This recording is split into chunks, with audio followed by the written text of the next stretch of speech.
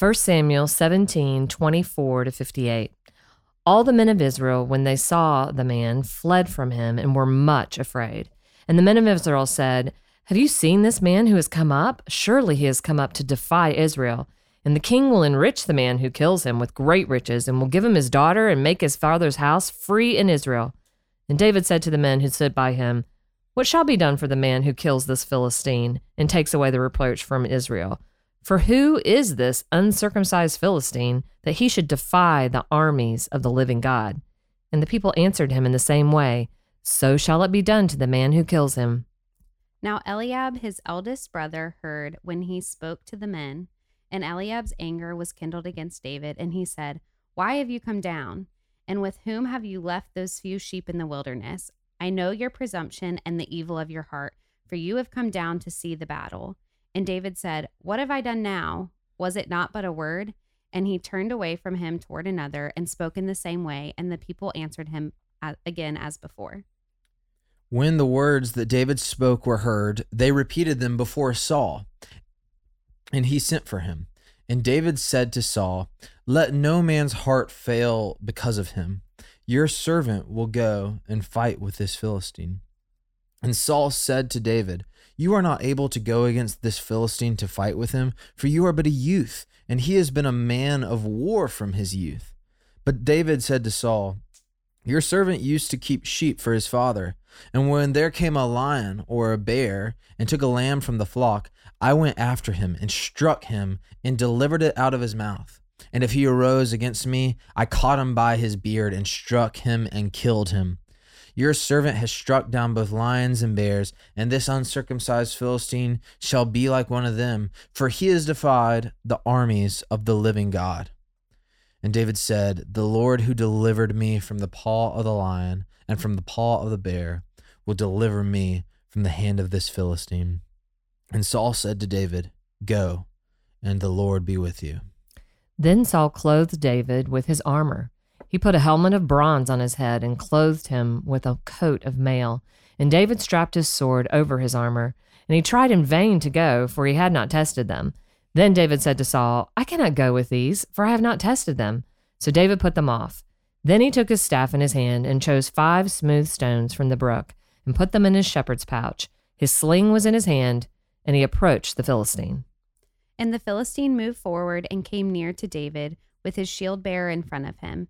And when the Philistine looked and saw David, he disdained him, for he was but a youth, ruddy and handsome in appearance. And the Philistine said to David, "Am I a dog that you come to me with sticks?" And the Philistine cursed David by his gods. The Philistine said to David, "Come to me, and I will give your flesh to the birds of the air and to the beasts of the field." Then David said to the Philistine, "You come to me with a sword and with a spear and with a javelin, but I come to you in the name of the Lord of hosts, the God of the armies of Israel, whom you have defied. This day the Lord will deliver you into my hand, and I will strike you down and cut off your head, and I will give the dead bodies of the host of the Philistines this day to the birds of the air and to the wild beasts of the earth, that all the earth may know that there is a God in Israel, and that all this assembly may know that the Lord saves not with sword and spear, for the battle is the Lord's, and he will give you into our hand." When the Philistine arose and came and drew near to meet David, David ran quickly toward the battle line to meet the Philistine. And David put his hand in his bag and took out a stone and slung it and struck the Philistine on his forehead. The stone sank into his forehead, and he fell on his face to the ground. So David prevailed over the Philistine with a sling and with a stone, and struck the Philistine and killed him. There was no sword in the hand of David. Then David ran and stood over the Philistine and took his sword and drew it out of its sheath and killed him and cut off his head with it. When the Philistines saw that their champion was dead, they fled. And the men of Israel and Judah rose with a shout and pursued the Philistines as far as Gath and the gates of Ekron, so that the wounded Philistines fell on the way from Shaaraim as far as Gath and Ekron. And the people of Israel came back from chasing the Philistines, and they plundered their camp. And David took the head of the Philistine and brought it to Jerusalem, but he put his armor in his tent. As soon as Saul saw David go out against the Philistines, he said to Abner, the commander of the army, "Abner, whose son is this youth?" And Abner said, "As your soul lives, O king, I do not know." And the king said, "Inquire whose son the boy is." And as soon as David returned from the striking down of the Philistine, Abner took him and brought him before Saul with the head of the Philistine in his hand. And Saul said to him, "Whose son are you, young man?" And David answered, "I am the son of your servant Jesse, the Bethlehemite." This is the word of the Lord. Thanks be to God. All right. Well, such an amazing story.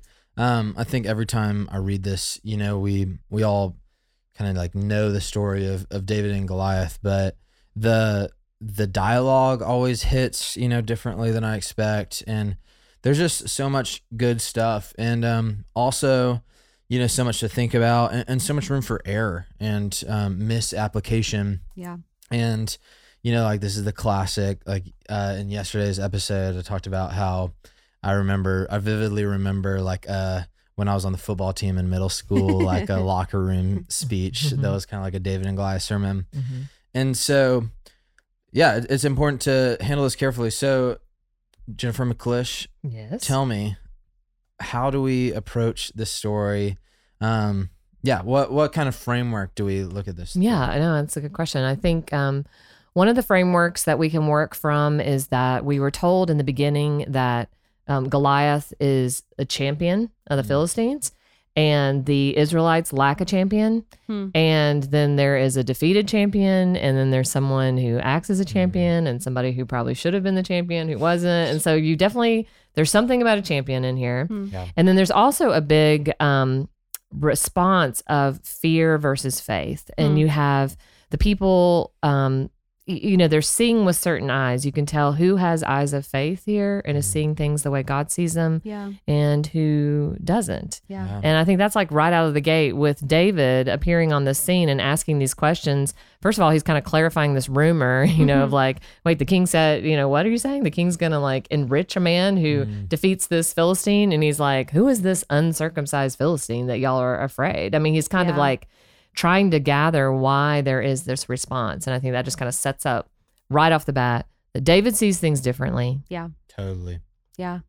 I think also like with him seeing things differently, he is looking at everything through the lens of God's faithfulness. And Yeah, absolutely. he has like very clear confidence in the Lord and is able to like recall that. So when he's talking about when a bear or a lion like would come and take a lamb, because he was a shepherd boy, he would like fight these bears and lions, grab and him how by the beard. yeah, exactly. Such a great image. Yeah, so cool. And I think you mentioned this a couple days ago, Will, but we just have this interesting picture of David of like being a very like timid, boyish, like kind of wimpy almost, but really like Totally. we see him like barehandedly killing bears and lions, but he like recalls the Lord in that and says like the Lord did this, and he uses that to like look to the future and be like, okay, there's this giant Philistine that everyone's afraid of, but I'm confident in the Lord, so like why would I fear him? Yeah. Which is really cool. And we've seen that before in the whenever you see a person of faith, we saw that in Abraham's life, where there's this logic of faith that again, you have eyes to see what God is doing because you believe what he's told you about the way of salvation. And things start to line up with that and how you perceive the world. And so, yes, you see his faithfulness in history, but you also see it in your own life. Yeah. But you don't just stop there. You project it in the future. And so we saw that in Abraham's life while he was willing to sacrifice Isaac because he projected this, God will resurrect. Right. He will provide for himself a lamb, right? Like, he had this kind of future expectation of God's goodness. Yeah. And here we're seeing it again in the life of David. So that's definitely, instructive to us that like, as we grow in spiritual maturity, we have to learn to see God's faithfulness, but we also have to learn to project it and expect God's kindness. That's so great. Yeah. So I think like it's really, that's such a great point of, these past experiences are like the foundation upon which David is acting. And, to the point of how we kind of misrepresent this story in our minds. Like I looked up David and Goliath on Google Images and it's like all these cartoons. And in each of these, David looks like he's like, 6 to 8 years old. Yeah. And is like wearing a little tunic with like a little satchel purse with, stones in it. And it's not like the biblical image of somebody who's been wrestling bears and lions, Right. And I also find it really fascinating. So, I guess point A being like David is a man with grit who has like clung to this confident, hope in like God's delivering hand Yeah. and seen it at work time and time again. And I think what is really, really important here is who, like when we look at these different characters in the story, who do they believe to be the central figure Yeah. of the events and the main character of the story. Mm-hmm. And so I find it really interesting in these opening verses, the men of Israel are talking and they're talking about Goliath. They say, surely he has come up to defy Israel. And, and so basically like at the core of this narrative is this evil champion who's come to challenge Israel. And then David, in response, he's kind of talking about the whole situation. And he says, for who is this uncircumcised Philistine that he should defy the armies of the living God? Yeah. And so it's not defy Israel, it's defy the armies of the living God. And then, he repeats that language. And then when he's talking to Saul, he talks about how it was actually God who delivered him from the paw of the bear and the lion. And, I think that is so, at the heart of so many times where we misapply this text. Yeah. It's because Goliath is something in our life and we are David, and Goliath is defying Israel. And so we're kind of reclaiming that glory. And when in reality, like this is a story of the Lord defending his glory and his honor, and David obediently like seeking God's glory above these other things. Yeah. Right.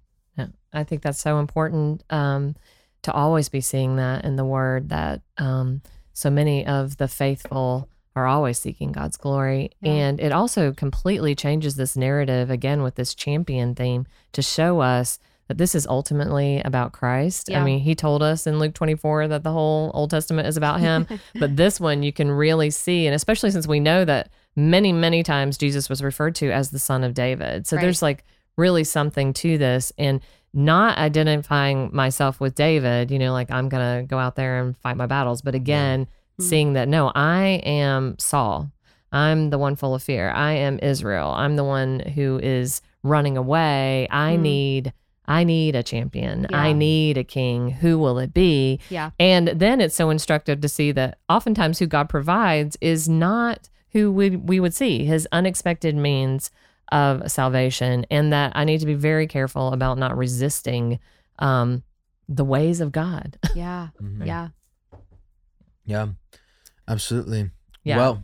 Well, I was going to say, I could take up and to that point, that one of the ways that he does that is he defeats the champion with his own weapon. And we were talking about that earlier, where David did not have a sword in his hand, and he takes Goliath's sword and he cuts off, Goliath's head with his own sword. And again, just pointing us to this beautiful fact that God is actually going to use the enemy's weapons of sin and death to ultimately defeat that enemy. And of course, we know that Jesus does that by becoming sin on the cross, defeating death, as we read in Hebrews 2, and being our champion and our king. Yeah. That is like such a powerful image that I've never thought about until today, that David goes into this battle, and it is an important like distinction that David actually doesn't kill Goliath with the stone and sling. Right. He just like knocks him out or something. And he kills, the text tells us he kills Goliath with his sword. So yeah, he goes into this battle without a weapon, an instrument of death. And then he actually takes the enemy's instrument of death, his sword, and uses it to kill the enemy. Yeah. And likewise, Christ enters in, and he doesn't have like a sword that the people of Israel wanted him to have. He comes in without a weapon of death, and then takes the cross, which is the enemy's, an instrument of death, and uses that to, break his rule. Right. So such an incredible image. And you can see how many other people in the story kept looking to other means of defeating, like Saul wanting to use his own armor. Even his older brother was, definitely had that kind of, right? Joseph, like hints of Joseph there, where it's like, he's just like, who are you? But again, this wasn't just like sibling rivalry, like all of these stories. This was actually about not seeing God, not desiring his glory, not seeing his unusual way, and going with his way of salvation. And letting, because I mean, God gets all the glory for this. Amen. Yeah. Well, great thoughts from David and Goliath. And just as we go about our days, may we be people who are jealous for God's glory and who are confident in his faithfulness and remember his faithfulness and project it into the future. That's good. So, Love it. For Jennifer McClish and Kate Clark, I'm Will Carlisle. See you tomorrow. Thanks for listening to Our Daily Rhythm. I'm Jason Dees, one of the pastors of Christ Covenant, and Our Daily Rhythm is a ministry of our church designed to help you more faithfully and effectively meditate on God's Word. If you ever have a question for us about one of our Bible readings or one of your own Bible readings, please don't hesitate to text us at 404-465-1737. Again, that's 404-465-1737, or email me directly at jason@christcovenant.com. We'll meet you again tomorrow for Our Daily Rhythm.